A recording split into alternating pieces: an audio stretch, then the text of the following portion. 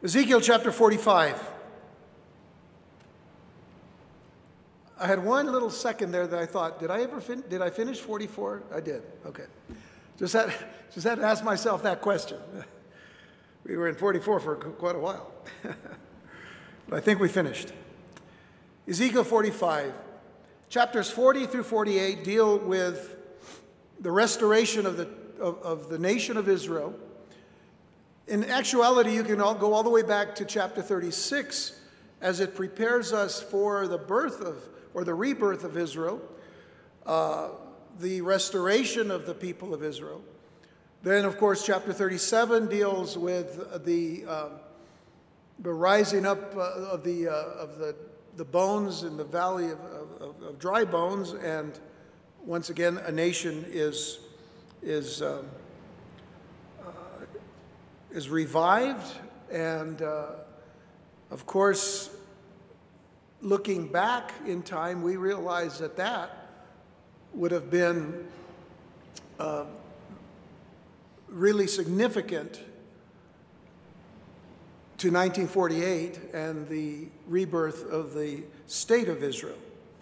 Because Israel has got to be in the land as far as Bible prophecy is concerned. There's no Bible prophecy without Israel. Just, if there isn't an Israel, then there is no Bible prophecy. And it's sad to think that there are people today who do not look at Israel as being the rebirth of the biblical nation of Israel, which, again, to be able to hold on to their own particular kinds of theologies as far as last days are concerned, you take Israel out of the picture, you really don't have a last days theology. You don't really have an eschatology that's worth anything at all. So Israel has got to be in the land. And what has God done?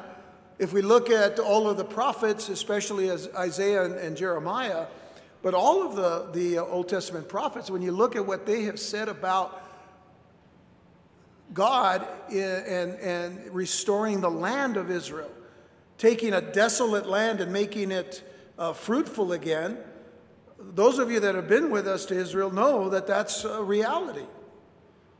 You see the land that was once just a bunch of desert, marshland, rock, now blooming.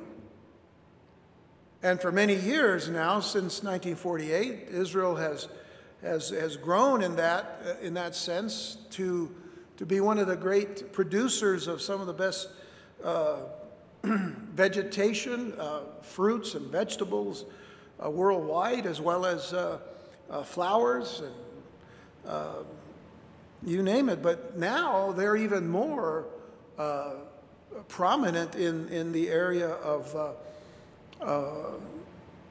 computers and technology, especially many of the technologies that we see around the world today. The cell phones, by the way, that we have, we can thank the Israeli scientists that put together all of these things to make what has become for us just something we take for granted. But we didn't have that a few years ago. Much of that came from Israel. So again, this is, and it doesn't mean that the nation of Israel today is all of a sudden now blessed spiritually, because many of them are not really seeing things yet. I mean, they still are having a struggle with the Lord, but that's okay. The Lord didn't say they had to be saved to be in the land. He just says, I'm going to put them in the land again, and eventually they are going to see their Messiah. And see, that's the thing. They are going to be in the land when Jesus comes back. And you read the book of Zechariah and you realize that they're going to see him, and they're going to see him who was pierced, which says a whole lot, doesn't it? That's Old Testament. And they're going to realize that their Messiah they had rejected as a people for 2,000 years. But that Messiah, his name is Yeshua, Jesus. And they will weep And the book of Revelation in chapter 1 speaks of that as well. So these are things that are happening, are preparing to happen. They're being prepared to happen, and we can give thanks to the Lord that God's word is true from Genesis to Revelation. Ezekiel 45. We've looked at the work of the priests and the divisions of the Levites and the priests of Zadok. These are what we've been looking at over the last few weeks in chapter 44, but now we arrive here at verse 1 of chapter 45. Let's read it, and it deals with the land and the portions of the land and where they're going. Moreover, when you shall divide by lot the land for inheritance, you shall offer an oblation unto the Lord, or an offering unto the Lord, a holy portion of the land. The length shall be the length of 25,000 reeds, which is 25,000 reeds, and the breadth shall be 10,000. So the length and the width. And this shall be holy in all the borders thereof round about. Notice the emphasis on the word holy, set apart, sanctified.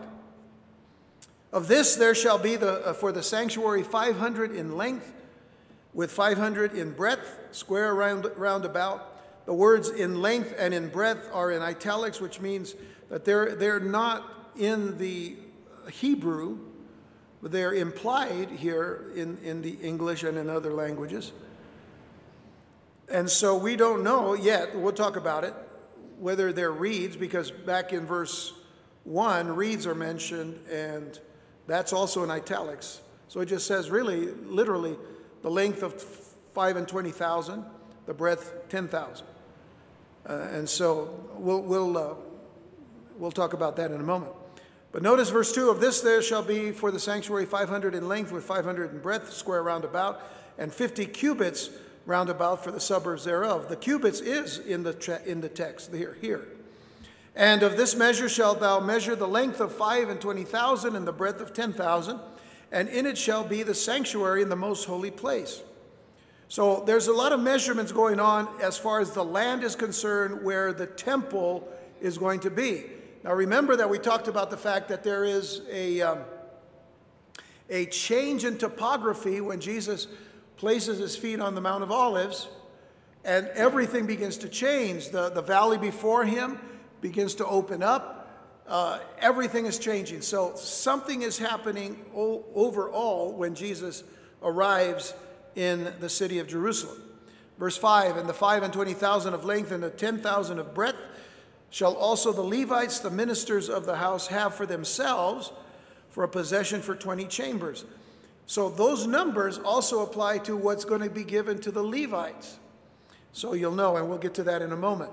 So we've now come to this section of Ezekiel's prophecy about the Messianic temple that pertains to the land of Israel in the millennial kingdom and how it will be divided during that age.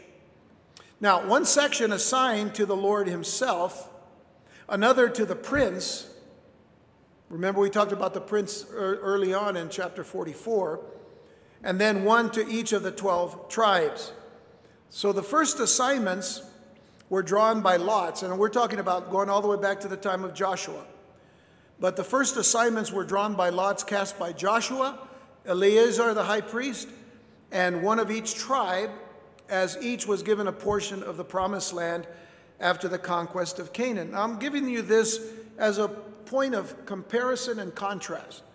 So there was a land given unto the people, and God divided the land for them. Numbers 26, verses 52 through 56. And the Lord spake unto Moses, saying, Unto these the land shall be divided for an inheritance according to the number of names.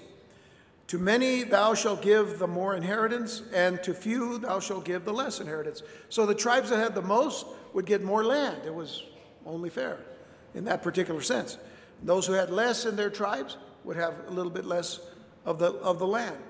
But to everyone shall his inheritance be given according to those that were numbered of him. Notwithstanding, the land shall be divided by lot. According to the names of the tribes of their fathers they shall inherit. According to the lot shall the possession thereof be divided between many and few. So things were chosen by lot. Now that's an important thing to understand, even though we're not going to go into any detail about lots. I mean, you know, we think about lots being cast.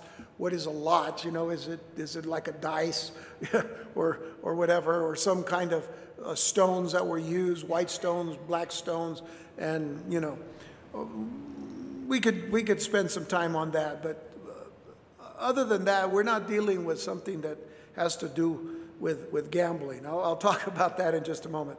But in Numbers 34, just getting back to the way things were done back in the time of Moses, you'll find a list of names in Numbers 34, verses 60 through 29. We don't need to read it. It's a long passage.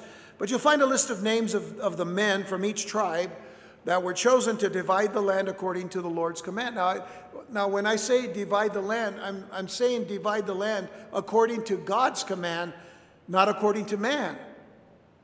Because today, man is trying to divide the land for themselves.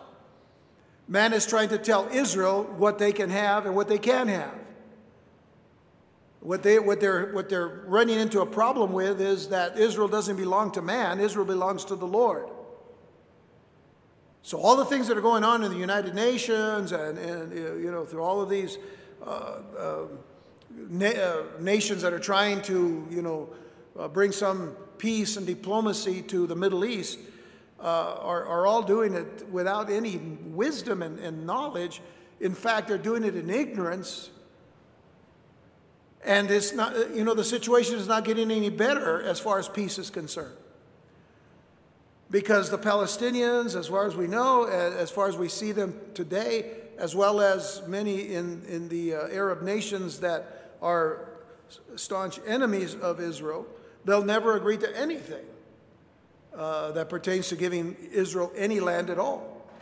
In fact, in many Arab maps that are drawn in the nations that surround, from Lebanon all the way around, Lebanon, Syria, not Jordan so much, but Lebanon and Syria and a few other nations surrounding there, they don't even put Israel on the map. They don't exist. They don't exist to that mindset of people.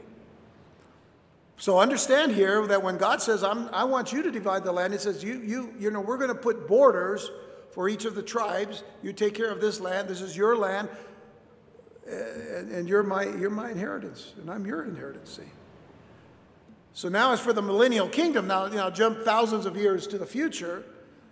As for the millennial kingdom and the apportioning of the land here that will follow us, especially in chapter 47, there's one thing that needs to be noted, and that is that the descriptions found in our text here in chapter 45 don't actually coincide with any division of the land in the past. And the amount of detail does, in fact, give a good argument for a literal fulfillment in the future. Because all of the numbers that are being given have some significance, certainly to God and to the people in the time of the millennium, but so it's a different thing. So to say that this is just some kind of a spiritual or metaphoric thing that's happening, no, it isn't. God has reasons why he's numbering these things and the way he wants it when Christ comes. Let's go back to verse 1 for just a moment, Ezekiel 45. Moreover, when you shall divide by lot the land for inheritance, you shall offer an oblation unto the Lord, a holy portion of the land. The length shall be the length of 25,000 reeds, and the breadth shall be 10,000. Now, various translations have different designations, whether it's cubits or rods in some of the modern translation. King James puts in reeds to tie it in with what we've seen already in chapter 42. I'll get to that. I keep saying I'm going to get to it. I'm going to get to it, honestly. I'm going to get to it. And the breadth shall be 10,000. The implication is reeds. And this shall be holy in all the borders thereof round about. It'll be set apart properly by God in each of these areas. And when the time comes, the Israelites, and we can call them Israelites again, they were Israelites when they were given the land because of the 12 tribes of Israel. They'll be Israelites again. I mean, today we call them Israelis, but they will be called Israelites again. Anyway, we'll give the Israelites, they'll be able to divide the land by lot again, it says. But literally here, the lot is an assignment or an allotment. It's an assignment or an allotment, but the Lord himself will control the outcome. The fact of the matter is, with every lot cast before God, it is God who is in control. It is of utmost importance that we know a little bit about that understanding of lots, because it's easy to consider lots as some sort of gamble, you know. Well, you know, we'll throw the dice and see what comes up, you know. You know, all right, 7-11, you know, that's, no, I'm just kidding. I just heard that somewhere, you know, okay. But it's not that. I want you to take notice of something. Proverbs 16:33. Turn to Proverbs 16:33.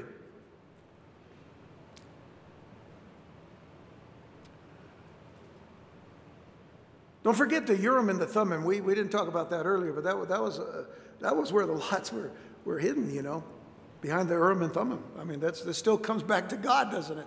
Now notice what it says. The lot is cast into the lap, but the whole disposing thereof is of the Lord. Now what does that mean? The whole disposing, the word for disposing there in the Hebrew is mishpat. And it means decision or judgment. So the whole decision or the judgment, if a lot is cast, still is of the Lord. The decision, the judgment is of the Lord.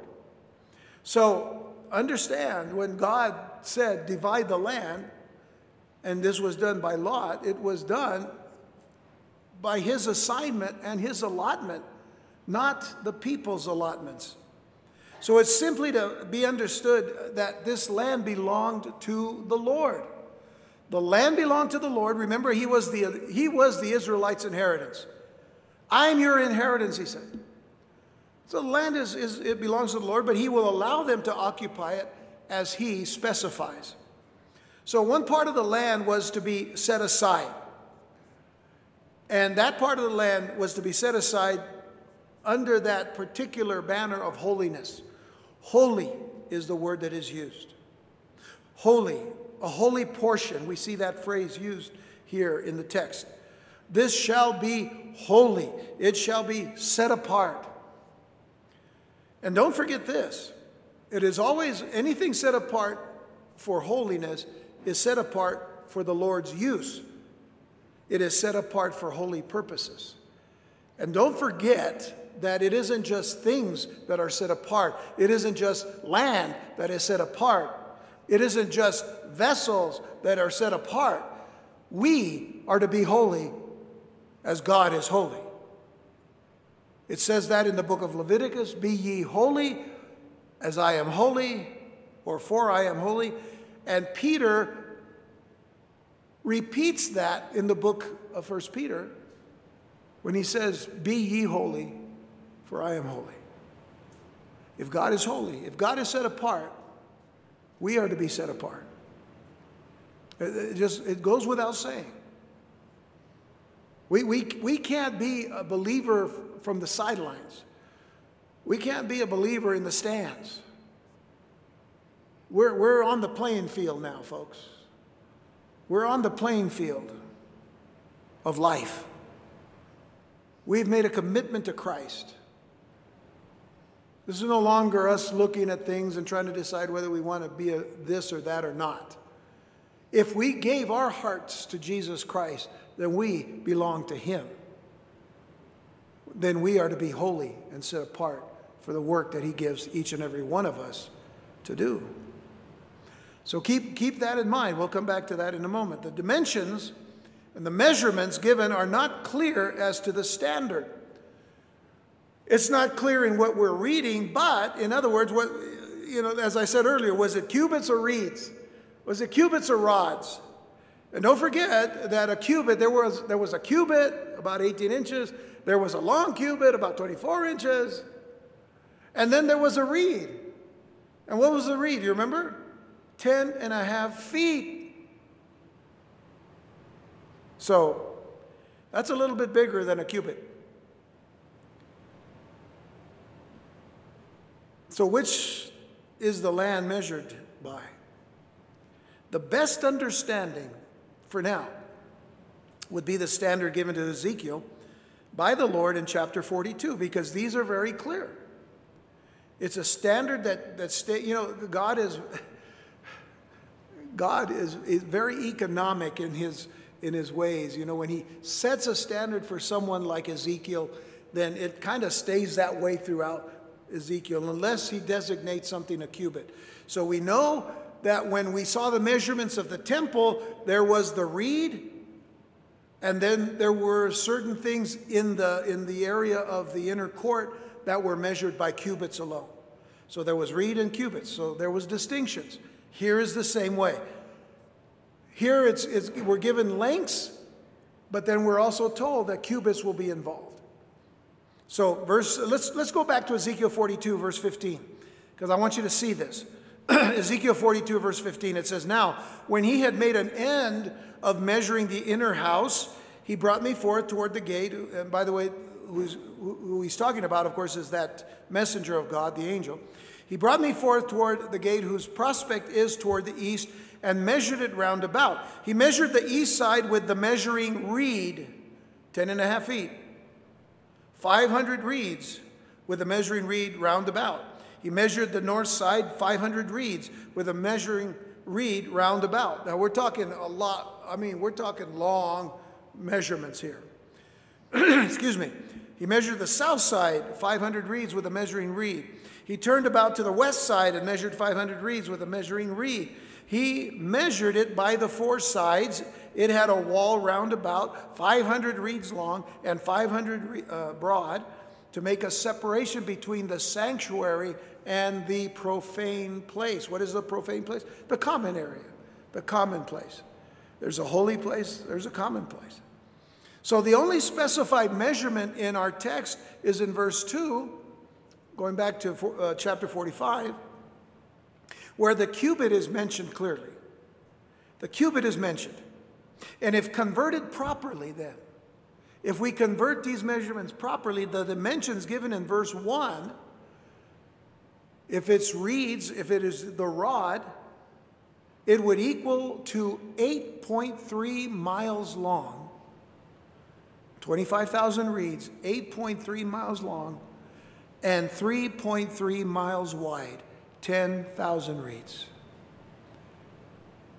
That's how big this section of land is. 8 miles long, 3.3 miles wide. And this land was considered to be holy within all its boundaries. If we go on and read verses 2 through 4, it says, "Of this there shall be for the sanctuary 500 in length." So remember the sanctuary being the temple, where the temple is going to sit in this area of land that has been allotted to the temple, to the priests of Zadok, who are the ones that work in the inner temple. "Of this there shall be for the sanctuary 500 in length, with 500 in breadth, square round about, and 50 cubits round about for the suburbs thereof." At this point, we are looking at cubits because of the mention here in verse 2. "And of this measure shalt thou measure the length of 25,000 and the breadth of 10,000, and in it shall be the sanctuary in the most holy place. The holy portion of the land shall be for the priests and the ministers of the sanctuary, which shall come near to minister unto the Lord, and it shall be a place for their houses and a holy place for the sanctuary." So now, within this area mentioned was to be a space of 500 cubits square, 500 by 500 cubits square, which would equal about 833 feet by 833 feet. And this was the size of the temple complex itself. Just go back to verse 20 of chapter 42, which we just read a little while ago. But as far as can be understood, the temple complex would be surrounded by an open space of 50 cubits, which is 83 feet, designated as a protective area to illustrate the holiness of the sanctuary area. And folks, don't forget that this is going to be for the 1,000-year reign of Christ, which means it's on the earth. There will be people on the earth that are coming to worship in Jerusalem, but they're still people. This is not heaven. This is Christ reigning on the earth. So there has to be distinctions of places that are holy so people will know what is holy and what is not. So the most holy part of the land, which is where the sanctuary is, there is a protective area. Some people call it a green, I forget what they call it, a green something, you know. But anyway, don't worry, it's not the Green Berets, it just, you know. But it is protective, okay? Anyway, it's the most holy part of the land. And the priests of Zadok would live in the land outside the open space around the temple complex within this larger area, within the larger area. Look at verse 5 once again. And the 5 and 20,000 of length and the 10,000 of breadth shall also the Levites, the ministers of the house, have for themselves for a possession for 20 chambers. So the Levitical priests would then occupy another large area beside the one described earlier. If you go forward to Ezekiel 48, verse 13, notice what it says. Ezekiel 48, 13. It says, and over against the border of the priests, which, by the way, the border of priests, which would be in the north part above the temple area. So over against the border of the priests, the Levites shall have 5 and 20,000 in length. Sound familiar? 5 and 20,000, that's 25,000. It's going to be the same length of land for the priests. All the length shall be 5 and 20,000, and the breadth 10,000. So evidently, this will be immediately to the north of the temple, and this is the difference. This is the difference from the Mosaic system for the priests and Levites, because under that system, they live scattered throughout the land of Israel. It's a whole new thing for the Levites. It will be a whole new thing, because back in the Mosaic system, the time of Moses, they lived all throughout the land. They were sent to every tribe, and they were taken care of, you see, by the tribes as they worshiped the Lord and led them in the worship of the Lord. So that it was not at all in close proximity to the temple before. Now they're going to be close to the temple because they're right by where the priests that minister in the temple will be. And that's the way it's going to be in the millennial kingdom. Let's read on, verse 6 now. It says, and you shall appoint the possession of the city 5,000 broad and 5 and 20,000 long, over against the oblation of the holy portion. It shall be for the whole house of Israel. And a portion shall be for the prince on the one side and on the other side of the oblation of the holy portion and of the possession of the city, before the oblation of the holy portion and before the possession of the city, from the west side westward and from the east side eastward. And the length shall be over against one of the portions from the west border unto the east border. So another portion of land, about 8.3 miles by 1.7 miles, seemingly to the immediate south, would contain the city of Jerusalem, and all of the Israelites would have access to it. At this point, there should be a chart that I want to show you all. I used to have a pointer here. Let's see if I have a pointer. No, that's not it. Yeah, maybe it is. Yeah, okay. There it is. I'll move this over here so I can talk and kind of look at y'all if I can. Okay, so here's the land allotment that we'll talk about later, chapter 47 and all. But this is the portion that we're looking at here. Y'all see that? I wish I could jump over there and do this and that. But right here, y'all see it? Y'all can see it? All right. So the P on the outsides here designate the prince's portion, which we'll talk about later. The L are the Levites' portion. Now don't forget, this is miles. We're not talking feet We're talking miles here, okay? So the X is the area for the food. The C is the city of Jerusalem in the south. The S is the sanctuary, right? It's pointing to the sanctuary. That little spot there, that's where the sanctuary is. And the Z is the priests of Zadok. This is where they're going to be. It's probably the best rendition of this, of what we've been reading so far. So right there, we'll concern ourselves with the tribes later. But I just wanted you all to see that, so you get an idea of that's a lot of land, okay? We're not talking just about what you see when you go to Jerusalem and you look at the walled city, the old walled city, and say, wow, that's beautiful. Well, you know, it kind of is beautiful, except for, you know what's on the Temple Mount. But the fact of the matter is, we're talking about an extended area that God is allotting to the priests. It's all going to be different. I mean, it's not even the topography is going to be like we see it today. That's all going to change. The whole structure that the sanctuary is going to be on, or the whole foundation, I should say, that the structure is going to be on, is going to be practically, I mean, just flat on top of a mountain. The highest place is going to be the sanctuary. The highest place. Today there are hills. You can go to Israel and you see there are hills that look down into the Temple Mount. But that's not the way it's going to be when Jesus steps on the Mount of Olives and everything changes. And we're going to talk a little bit more about all of that, all of those changes, because we're going to have to bring in a few verses from the book of Zechariah. There's a couple of other places that actually talk about those particular changes. So we'll get to those things as we're getting near the end of Ezekiel. So Ezekiel would later clarify that the city itself would occupy the center of this portion land, and the city lands would flank it on the east and west, as you've seen here.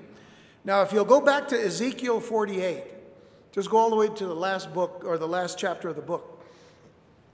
Ezekiel 48, verse 15. I'm going to read a few portions of this. It doesn't mean we're not going to study it when we get there, but we're just looking at the tie-ins to chapter 45. But Ezekiel 48, verse 15 says, "And the 5,000 that are left in the breadth over against the 25,000, which we just read about earlier, shall be a profane place for the city." Now remember, the word profane here just means common. So here it is a common place for the city, for dwelling and for suburbs. People got to live in Jerusalem. They got to live somewhere. So that's what's being set apart. "And the city shall be in the midst thereof." Jump down to verse 17. "And the suburbs of the city shall be toward the north 250, and toward the south 250, and toward the east 250, and toward the west 250. And the residue in length over against the oblation of the holy portion shall be 10,000 eastward." And by the way, don't get confused by all of this, because, man, we still got a few days before it happens, okay? So when it happens, we'll know even better what all the measurements are going to be all about. "And it shall be over against the oblation of the holy portion, and the increase thereof shall be for food unto them that serve the city. And they that serve the city shall serve it out of all the tribes of Israel." So that gives you then a little picture of what we saw earlier, how the food and the portions of that were brought into that is going to serve the city of Jerusalem. So now the prince mentioned in chapter 44, and we've got more to talk about the prince later, but right now just mention him. Remember, people think it either is Jesus, which I don't believe it is. Some believe it's going to be a resurrected David, but I don't believe that's what it is either. I mean, I'm just giving my opinion right now. Or it's going to be somebody that is in the line of David, and of course, he is allowed to have children, family, and so on and so forth. So we talked about that a few weeks ago. But we'll come back to him, because there are some things we need to talk about later. But the prince that is mentioned in chapter 44 will also receive a special land allotment, as we saw in the picture, to the west and to the east of the city portions, and the holy areas occupied by the priests of Zadok and the Levites. That is found in verses 21 and 22 of Ezekiel 48. And the residue shall be for the prince on the one side and on the other of the holy oblation, which of course at this point now the holy oblation would be the place of the holy offering, and of the possession of the city over against the 5 and 20,000 of the oblation toward the east border, and westward over against the 5 and 20,000 toward the west border, over against the portions for the prince, and it shall be the holy oblation, and the sanctuary of the house shall be in the midst thereof. Do you get a picture now of why this is literal? That it isn't just some kind of a metaphor or analogy of something, or just some kind of a spiritualizing of things. That God really intends for us to understand there is going to be a place in Israel, in Jerusalem, in the holy city, where there will be a millennial kingdom, a millennial temple, I should say, a messianic temple, and offerings will be given again. Because why go into such detail? Why go into such detail? It is important that for the Lord, for us, it is important from the Lord to us that we realize there's something to this that is going to happen. It is also encouraging our hearts to be hopeful that everything that God has said will come to pass. That's another reason why we need to understand this in that manner. Whether we understand fully all the lengths and measurements, it could drive you crazy if you try to figure it all out. Verse 22, moreover, from the possession of the Levites and from the possession of the city, being in the midst of that which is the prince's, between the border of Judah and the border of Benjamin, shall be for the prince. So the only significance here is that in times past, the kings of Israel had no specific designated area in which they live except for the royal palaces. They could put those wherever they wanted to. So they weren't designated. But here, it's a lot different. And back then, those were much smaller than what has come for the prince now. The prince has a lot of land on either side of the holy place. Okay, let's get back to our text, last verse that we're going to look at tonight, and begin to kind of wind some things down. In the land shall be his possession in Israel, and my princes shall no more oppress my people. Now, this is leading into the next section of chapter 45, which we're going to deal with more next week. So just keep this in mind. My princes shall no more oppress my people, and the rest of the land shall they give to the house of Israel according to their tribes. So the rest of the promised land would be the portion of the other Israelites. You notice the names that you saw in the chart. The names going north and the names going south. Not many going south, but many going north. All of that is going to be allotted to each and every tribe. And we will have to talk about the tribes of then and the tribes of the past, because they're going to be a little different in a sense. But it would the entire allotment itself would contribute to the equitable governing of the nation of Israel, and would discourage any rulers from bringing any oppression upon the people of the land. So just as there are rulers of each tribe, they have to submit themselves to the Messiah. They have to submit themselves to the governance of the Messiah, not the governing of their own selves. You know, in other words, Jesus is king. Jesus is king. That's a good thing, isn't it? Yeah. We're looking at the world today, and everybody wants to be king. But there's only one king. And he's the one that came to die on our behalf. He's the one who shed his blood for us. He's the one who gave his life and has taken it back again. And is coming again. So all of these things are going to be significant in the millennial kingdom. And so setting aside the land for the Lord reminds us of something. It reminds us that wherever the Lord is,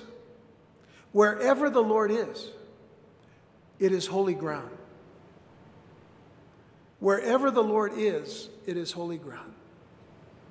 Now, that can become a very awesome thought. Think of Moses out in the desert, tending his father-in-law's sheep, counting sheep, I guess, when he's falling asleep, counting sheep. And then all of a sudden he sees this burning bush. But it's not, the bush is not being consumed, but he sees the fire of the bush. And he goes to check it out.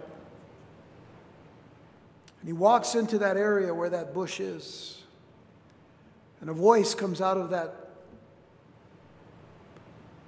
burning bush that tells him, take your shoes off, for the ground upon which you walk is holy.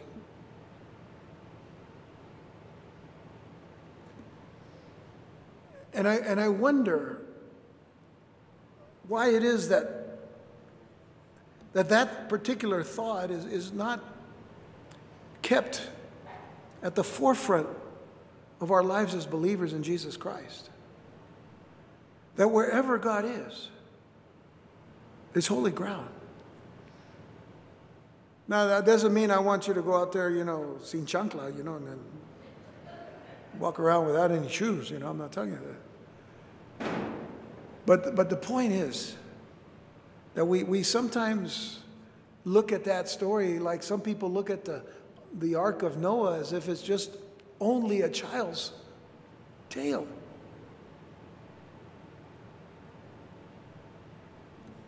No, it was serious for God to tell Moses, this is holy ground where I am. Moses spent so much time with the Lord when they went to Sinai, and he spent time with the Lord so much so that the glory of the Lord seemed to just be radiating from Moses. It wears away because Moses was a sinner. He was a human being. It wore away. He kept the cover over his head. He didn't want everybody to think that it had gone away. He got a little tricky. But every day, we are in the presence of the glory of God. Every day. And every day, the glory of the Lord should shine forth from every believer.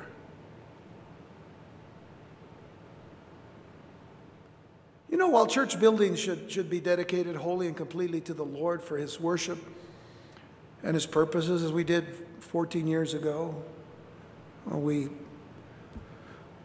were so blessed by the Lord with this building. We dedicated it completely and totally to the Lord for His worship, for His purposes, for the teaching and the preaching of His word, for the praise and the glory of His glorious name. There's a sense of certain respect to be shown in the house of God. Consider, if you will, Matthew 21, verses 12 and 13. And this is really important because, remember now, Jesus is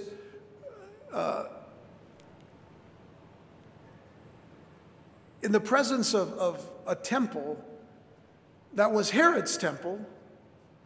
Herod wasn't a true believer, but Herod was one who truly believed in his architectural savvy and wanted this to be one of the most magnificent places in all the earth. Jesus knew that the priests and the scribes and the Pharisees and everyone in the religious world of Israel at the time were hypocrites. Most of them, not all of them, but most of them. And yet, listen to what Jesus said. In verse 12, well, we'll see what he says in verse 13, but beginning in verse 12, it says, Jesus went into the temple of God. Matthew calls it the temple of God. And cast out all them that sold and bought in the temple, and overthrew the tables of the money changers and the seats of them that sold doves, probably at exorbitant prices to the poor people. The poor people couldn't afford a sheep. They could afford a dove. They probably took them for more money than they were worth. And he said unto them, it is written, my house. Now, is it that building, or was it where the building was? Because remember, his father had commanded David, and Solomon, of course, would be the one to build the temple.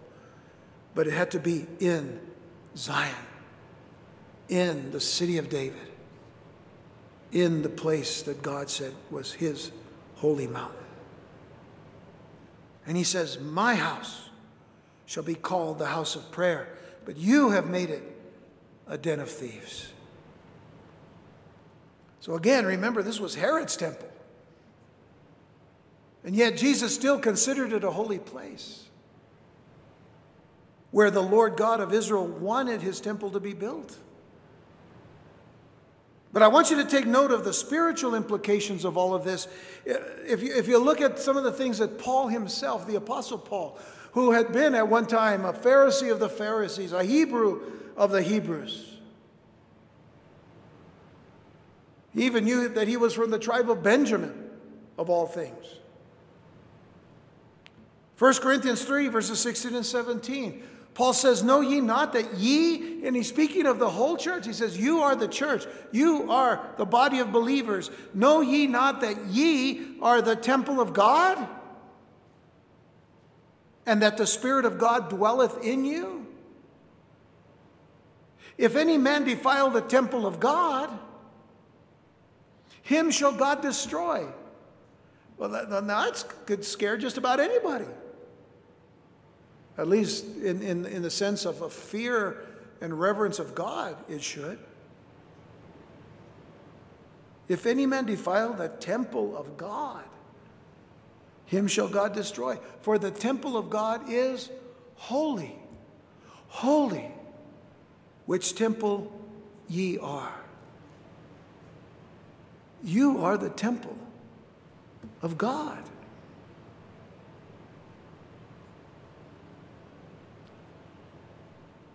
You go 3 chapters later, 1 Corinthians 6, verses 19 and 20. I like the first question he asks. What? Just, what? Know ye not that your body is the temple of the Holy Ghost which is in you? Don't you know this? I just told you that 3 chapters ago. Of course, he didn't write in chapters, but he already told them that. Which you have of God, and you are not your own. Folks, what are we doing to these bodies sometimes?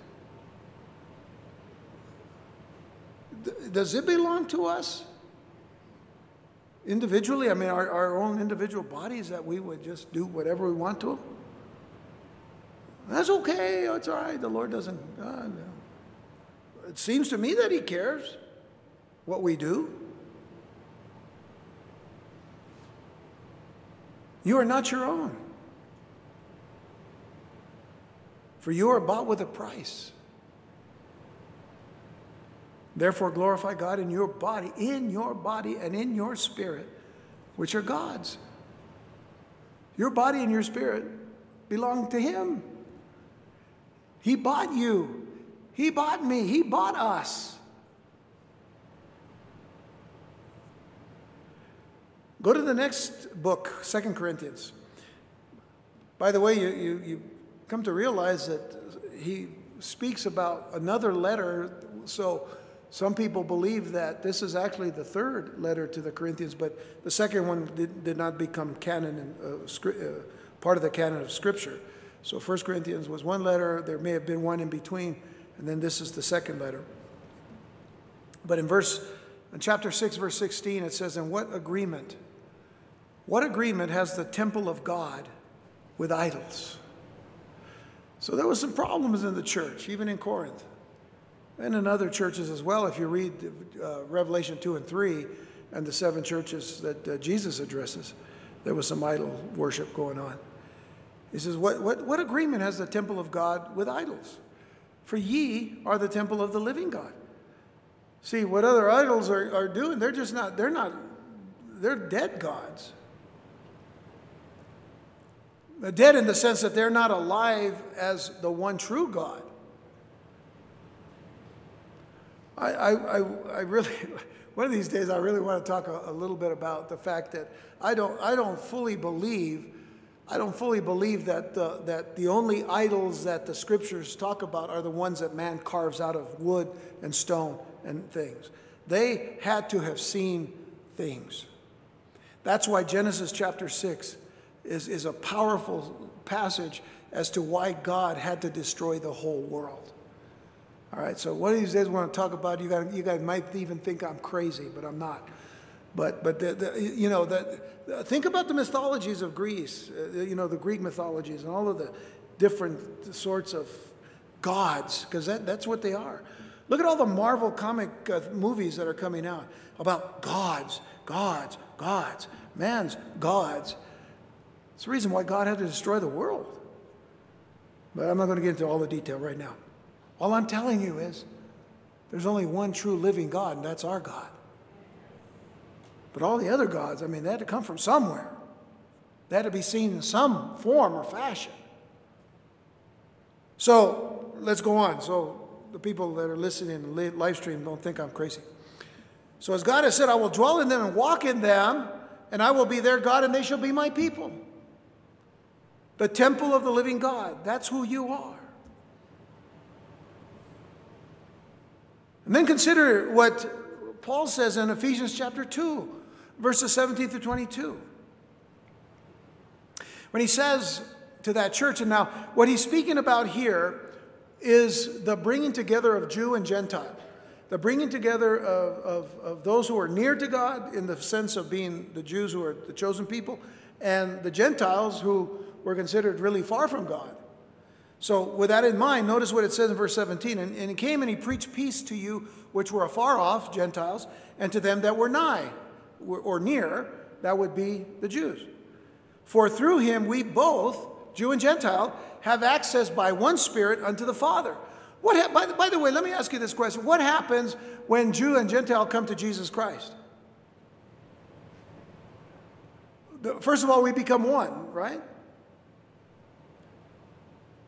Now you can say you're still Jewish. That's okay, but you're a Jewish believer in Jesus Christ. And a Gentile now has been grafted in to the vine, which is Jesus himself, who was Jewish. So now we're grafted in. And you know what? We find out that there is a new designation, and that is the church of the living God. You become the church. You want to call yourself a Gentile, that's okay. But it's not all that okay, because the fact of the matter is there's Jews mentioned, there's Gentiles, and then there is the church of the living God. There's another designation. We are grafted in. We are believers in Jesus Christ. We're no longer what we were before. So, here it is. Came and preached peace to you which were afar off, for through him both have access by one Spirit unto the Father. Now, therefore, you are no more strangers and foreigners as Gentiles, but fellow citizens with the saints and of the household of God. So now you're in a new household. And are built, notice, upon the foundation of the apostles and prophets, Jesus Christ himself being the chief cornerstone. The foundation of the apostles and prophets, the Word of God, Old and New Testament, Old and New Covenant, but one new covenant in Jesus Christ. The cornerstone, in whom all the building fitly framed together groweth unto a holy temple in the Lord. Emphasis on holy, set apart, sanctified, in whom you also are builded together for a habitation of God through the Spirit. You've been brought together as one. New material. Because before Christ, Jew and Gentile just didn't mix. Because of Jesus, we become stronger. And And the building is fit together by God himself. And then, if you will, turn to Hebrews chapter 3, verses 1 through 6. Hebrews chapter 3, 1 through 6. Wherefore, and I believe it was Paul who wrote the book of Hebrews, so he says, wherefore, holy brethren, partakers of the heavenly calling, consider the apostle and high priest of our profession, Christ Jesus, Messiah Yeshua, who was faithful to him that appointed him, as also Moses was faithful in all his house. For this man was counted worthy of more glory than Moses, inasmuch as he who has builded the house hath more honor than the house. Who build the house? Messiah. For every house is builded by some man, but he that built all things is God. And Moses verily was faithful in all his house, as a servant, for a testimony of those things which were to be spoken after. But notice verse 6. But Christ as a son over his own house, whose house we are. Whose house we are, if we hold fast the confidence and the rejoicing of the hope firm unto the end. Hold fast the confidence. Hold fast your faith and your rejoicing in the hope that is firm unto the end. What is our hope? The blessed hope. Who is the blessed hope? Jesus is our blessed hope. Who is the hope of glory? Jesus is our hope of glory. Lastly, bet you were glad to hear that. Lastly, 1 Peter 2, verses 1 through 5. Wherefore, laying aside all malice. Now, why would Peter say that to the church?